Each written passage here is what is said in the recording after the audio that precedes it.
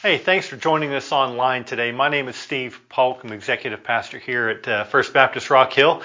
And we are excited about this message our pastor is going to bring today from Psalm chapter 8.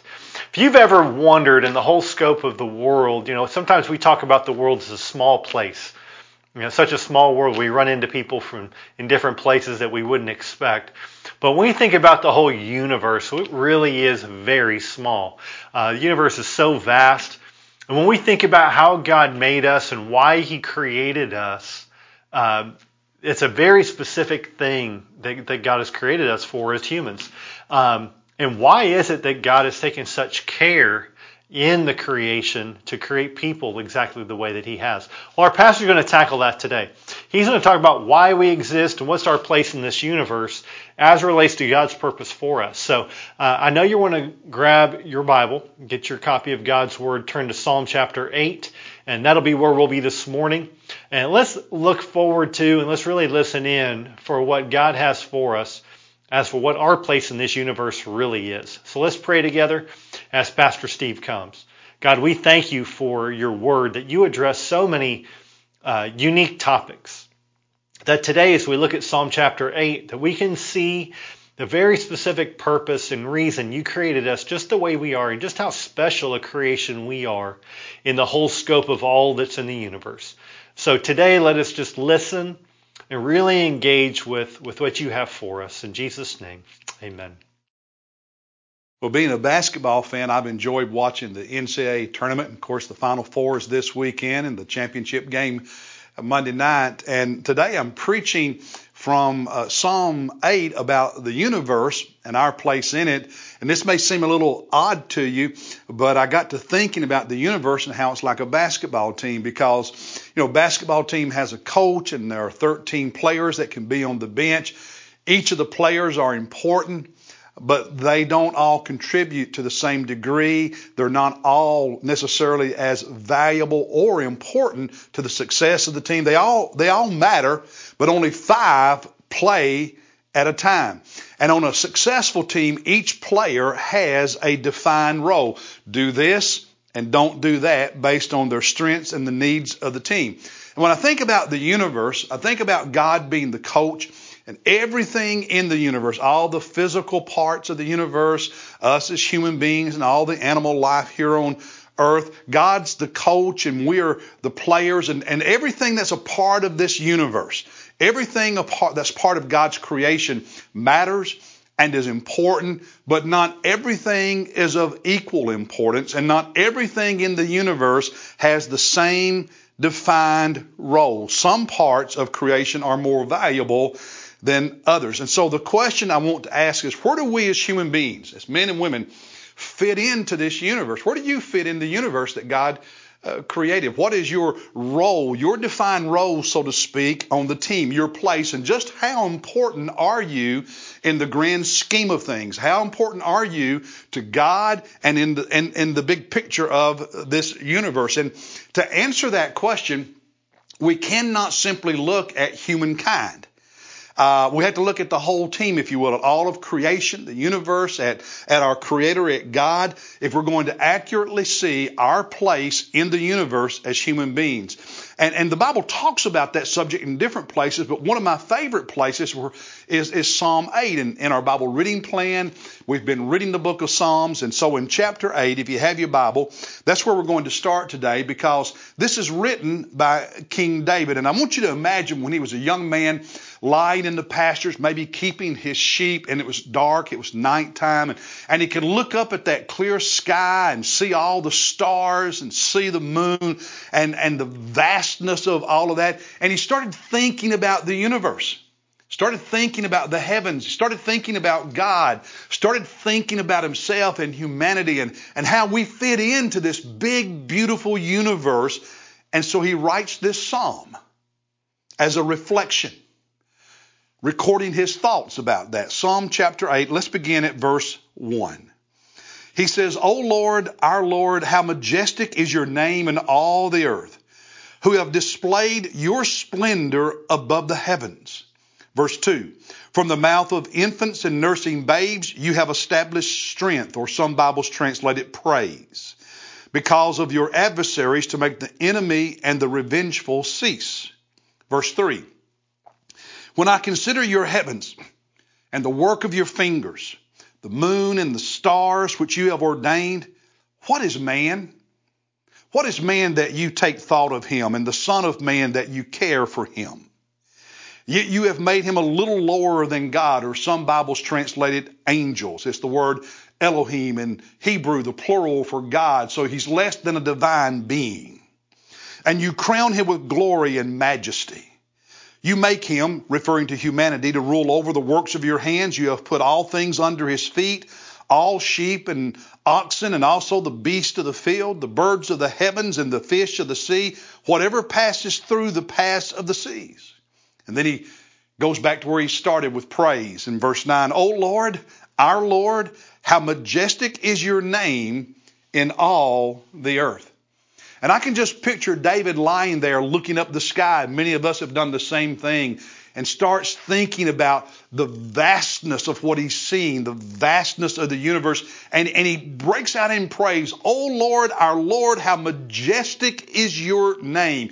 You have displayed your splendor in all the earth, in the heavens. The universe declares, it just speaks to how great you are, God. It's just a time of praise as he sees the beautiful world God has created.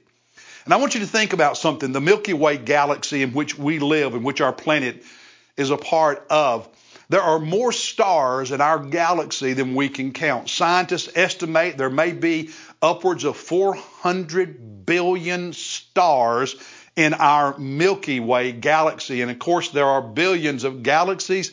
There are trillions of stars in the universe. Impossible to count all of them.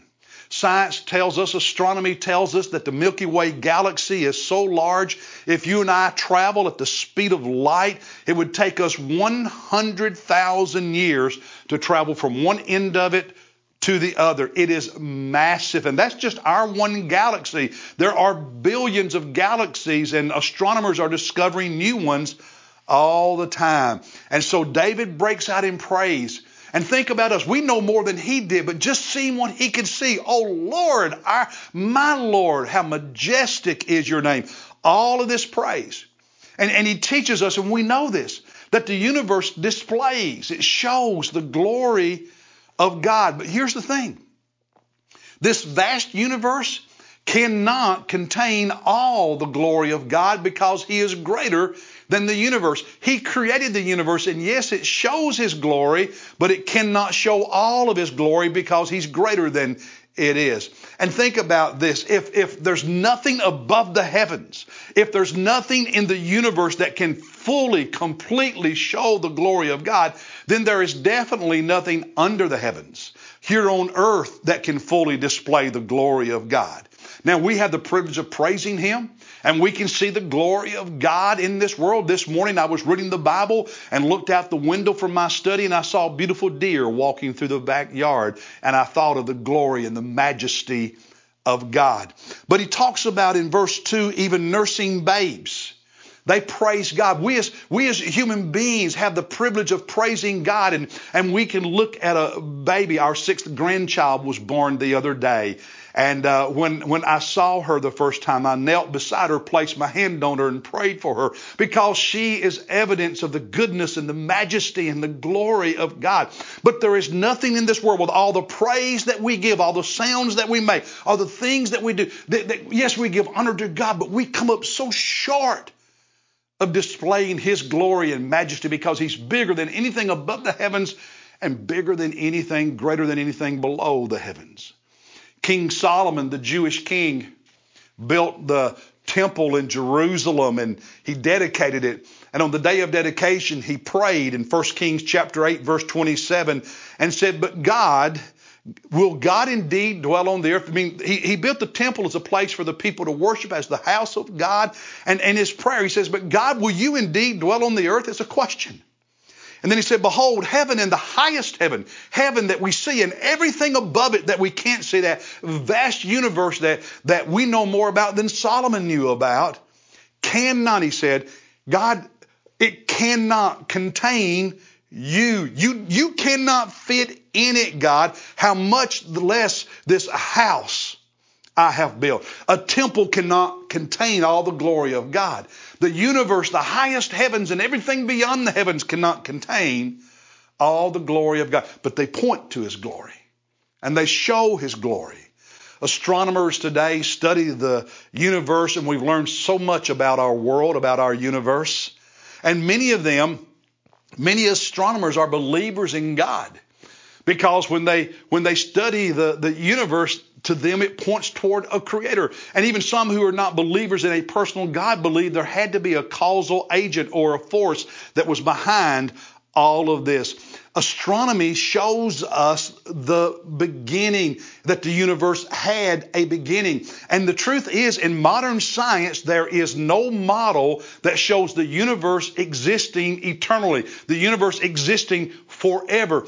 Astronomy, scientific models all show that the universe had a beginning, and they estimate that happened about 14 billion years ago. And because astronomers say it had a beginning, many of them say God. It points them to God. And it's just another example of the universe displaying not only God's existence, but His glory and His majesty.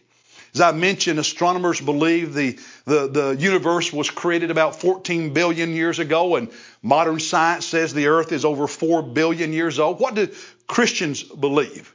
Well, it depends on how you interpret the Bible. Those who believe in Genesis chapter 1 that the days mentioned there are literal 24-hour days believe in what we call a young earth. They are young earth creationists, and many will say the earth is maybe 6,000 to 10,000 years old. Ken Ham, who, as you know, is the one in his ministry that has built the Ark Encounter in Kentucky and the Creation Museum. And by the way, if you've never visited the Ark, I encourage you to do so. It is impressive. He's an example of a young earth creationist, a believer who takes Genesis 1 days as literal 24-hour days. There are other believers, Bible-believing Christians, conservative Christians, who believe the days in Genesis 1 are not 24-hour periods, but rather represent eras, ages that could be millions or billions of years old. And they are called old earth creationists, who believe that, yes, God directly created the earth, but it was ages ago, not just thousands of years ago. And there are many conservative Bible-believing scholars and preachers and Christians who are old earth creationists, just like there are many who are young earth creationists. When I was ordained as a preacher back in the 1970s, my home church gave me this Bible. It's my ordination Bible. And it's a King James translation. It's the one I preached from for many, many years. It's a Scofield edition. And the Scofield edition was for many decades in the 1900s the most popular Bible in America, especially among conservative Bible-believing Christians, because he had his footnotes, his study notes. And Scofield, all those years ago, was, when you read his footnotes in Genesis, an old earth creationist. An old earth creationist. He's one example. The Unger Bible Handbook that many Christians use is another example of believing the earth is old. Or J. Vernon McGee and his Through the Bible radio ministry and his commentaries from years ago. An old earth creationist, and on I could go. And so the thing is, you can be someone who is a young earth creationist who believes the days in Genesis are 24 hours, or an old earth creationist who believes that the days in Genesis are ages, and we don't have time to go through all the Bible and explain why each group thinks what they do.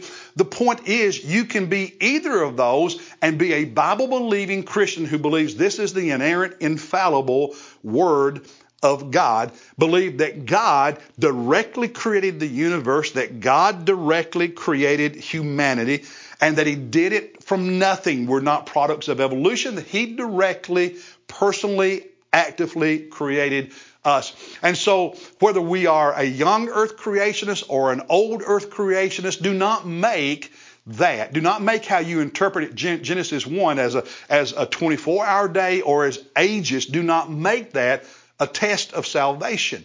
Do not make that a test of fellowship and of faith. Do not make that a test of belief in the Bible, because you can be a Christian and a Bible-believing and inerrantist Christian with either position.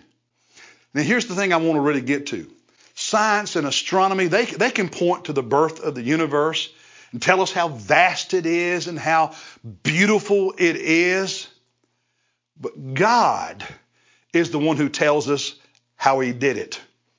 And He does that in many places in the Bible. One of my favorite is here in Psalm 8. So let's continue looking at it. Look at verse 3. He said, when I consider your heavens, the work of your fingers. Now, let that sink in. The work of your fingers, the moon and the stars which you have ordained. David said, God, as I look up and I see that vast universe that I can't fully grasp, but it displays your splendor and majesty. And I think about that. I think about how you ordained it, meaning that God, you put the stars where you wanted them. You put the moon where you wanted it. You put the earth where you wanted it. God, you ordained, you established, you put every part of this universe where you planned and where you wanted it. And I love the image of you doing it with your fingers. Now, we know from the Bible that God spoke and in His power created what is. But David here is using this beautiful image of God using His fingers. I think about Christmas. I remember when our kids were little, and more recently with our grandkids or my son with his children. Christmas comes and we buy these toys. And what do? We have to follow the instruction, a plan, and use our fingers to put those toys together. And sometimes it's complicated, but we put them together. And then there's this beautiful toy that makes our child or our grandchild happy. And it's this image that God took the moon and said, here's where I want it. God took the sun and said, there's where I'm going to put that. God took Jupiter and Saturn and said, here's where I'm going to establish their orbit. And then He put the earth where He wanted it. That our Creator God placed everything in this universe exactly where He wanted it to be. And that is such a blessing for me to think about. But what does that mean for us? Because I said this message is about our place in the universe, this vast, vast universe that our God created and established the way He wanted it to be established. What is our place in it? And here's what I want you to hear. God created the universe to sustain the existence of humanity. He put the earth, when He took His fingers, if you will, and He ordained the earth be here, He put it in the perfect place, the only place in the universe for human life to be sustained. If this planet, if God had placed it closer to the sun, it would be too hot like Venus, and water would evaporate, water would turn to steam and vanish, and life could not sustain itself. If He had taken His finger and placed it further from the sun, it would be too much like Mars. It would be too cold. It would be frozen and life could not exist. Human life could not exist there. God, with His fingers, put earth in the perfect place in our solar system and in the universe for human life to exist. And then He designed the earth to support life. This earth, they tell us, is covered with, about 71% water. Water above the ground, water under the ground. It's the only planet discovered in the universe with water like that to sustain life, with all the other conditions being right. And without water, we would not survive. The atmosphere is perfect for human existence. There's the ozone layer that protects us from cosmic rays. The moon, it does more than just look pretty up there in the sky and influence the tidal waves. The earth tilts on its axis as it revolves, and it wobbles. It wobbles, okay? It wobbles. That's our seasons, okay? It wobbles a little bit. And what the moon does, interacting with the gravitational pull of the earth, is provide stability to our planet, to our home, so that it doesn't wobble out of control and all of us die. And on we can go with the discoveries of modern science that describe how God created the earth and then put it in the right place so that we could exist. Why? Why did God create a place for us? That's the question David is asking in Psalm 8 when he says, when I think about your heavens and all that you did. Verse 4, what is man? What is man that you take thought of him? And the Son of Man that you care for him? It's as though David is saying, God, why? I can't imagine. We seem so insignificant when you think about the massive nature of the universe. We live, our solar system, if you will, our solar system is the sun and the planets and the moons and other celestial objects that are part of our solar system. But our one solar system with our sun and planets is just one among 400 billion solar systems within our one Milky Way galaxy. And on top of that, there are billions of galaxies, so there are trillions of solar systems. And all of them together make up the universe, the heavens above the heavens. It's a really, really big place. And in light of all that, the earth is a small speck in the universe. And humanity, a speck within the speck. And yet God says that me, that you, that we, that humanity, that men and women are unique and important.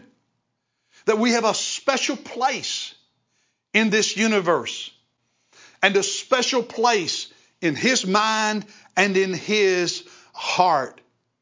We see on so many levels that He really does care about us. Just what I've already mentioned, the way He created the earth to sustain life and placed it in the perfect place in our solar system, galaxy, and universe to support life. That is evidence that God cares for you and me as people, as human beings. The Old Testament prophet Isaiah in chapter 45 verse 18 said, "For thus says the Lord who created the heavens. He is God who formed the earth and made it. He established it." Notice this, "and did not create it a waste place, but formed it to be inhabited." That God created the earth for the sole purpose of being inhabited, of sustaining life, and in particular, human life. Wow. Evidence of God caring about us. We see God's paying attention to us and saying, people, humanity, you are unique and you are special and you are important because He shares with us His glory. Look in Psalm 8 at verse 5. "Yet you have made Him," talking about humanity, "a little lower than God," or as I said a moment ago, angels, divine beings, "and you crown Him with glory and majesty." What he says, we are a little lower than divine beings. We are not little gods. We are not divine. We are human. But at the same time, we are not animals. We are not descendants of animals. We are not products of evolution. He crowns us with glory and majesty in that the Bible teaches time and time again that He created us in His image. And only humanity is created in the image of God, capable of a relationship with God, created to know God, that we are His representatives not only on this earth but in the universe, and we reflect Him and we reflect His glory. We don't reflect all of His glory because He's greater than us. He's greater than the earth. He's greater than the heavens. He's greater than the universe. But we also reflect His glory, and He shares that. He shares that with us. And so, yes, we are less than divine, but we are more than simply evolutionary animals. We see how unique and important humanity is in the eyes of God and in how He created the universe and this planet in particular, because thirdly, He shares with us His rule, His authority, if you will. Look at verses 6 and following. He said, "You make Him," talking about humanity, "to rule over the works of your hands. You have put all things under His feet, sheep, oxen, beasts of the field, birds of the heaven, fish of the sea." We were given by God. It's not inherent in us, but God gave us when He created us authority, dominion over the earth. And I don't know when we could go, but as David reflected on all this and said, God, I don't understand why we're so special, but we are.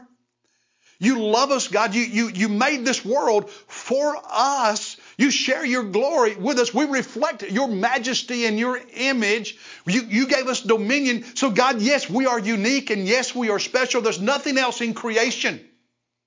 There's no other being in creation like human beings. We are unique.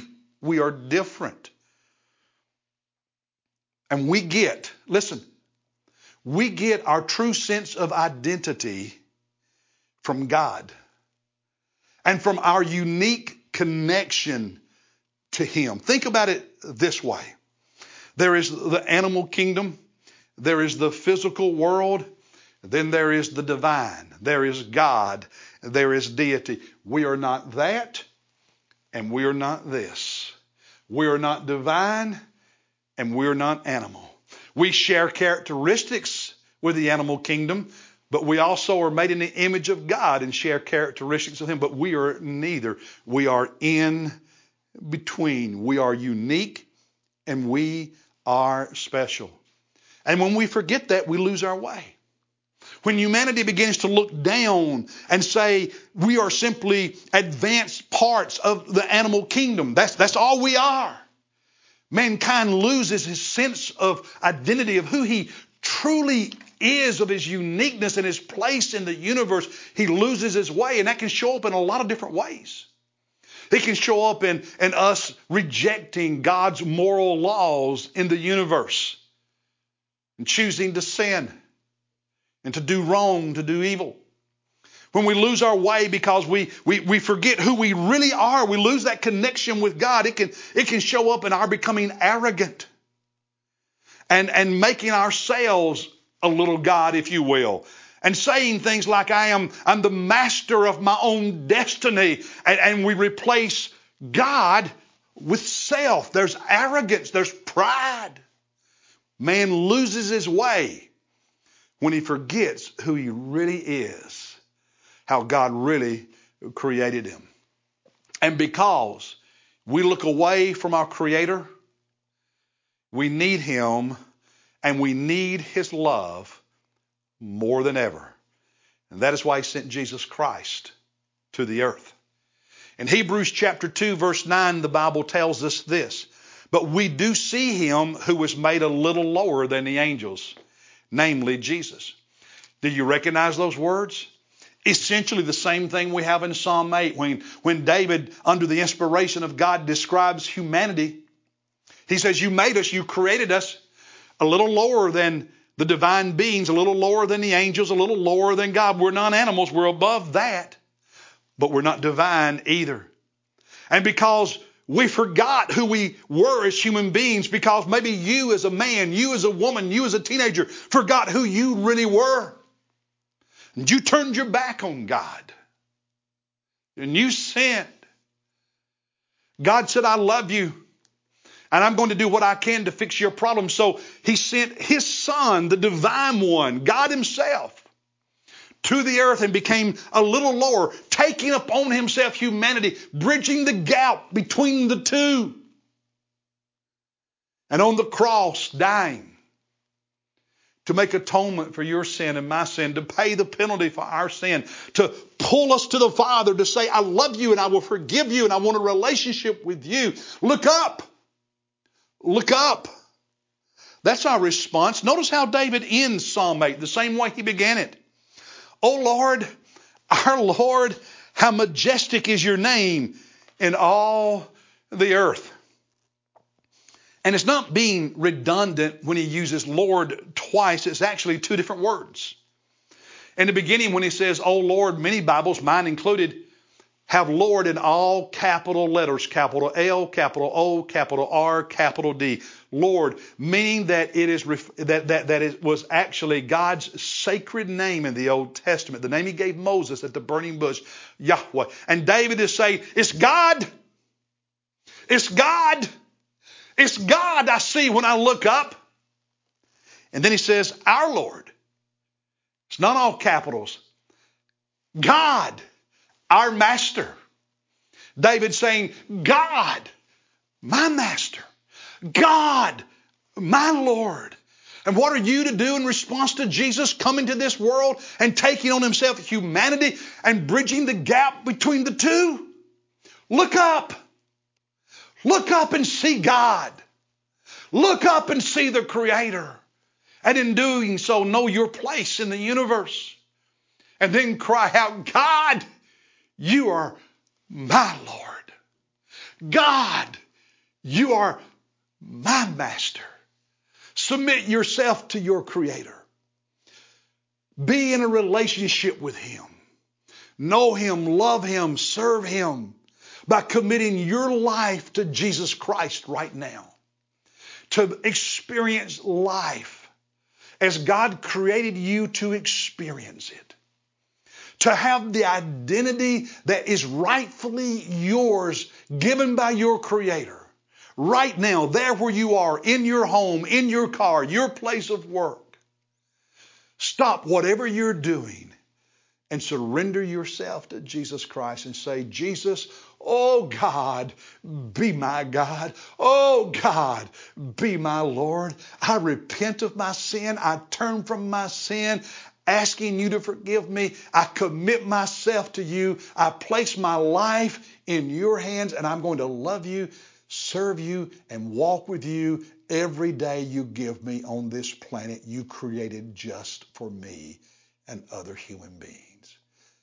Do that right now. And then I want you to text the keyword Jesus to the number on your screen. And tell me you prayed that prayer, not just the words, but in your heart, fully surrendering yourself to the Creator and saying, oh God, you are now my master. I look forward to hearing from you. God bless you, and I'll see you next time.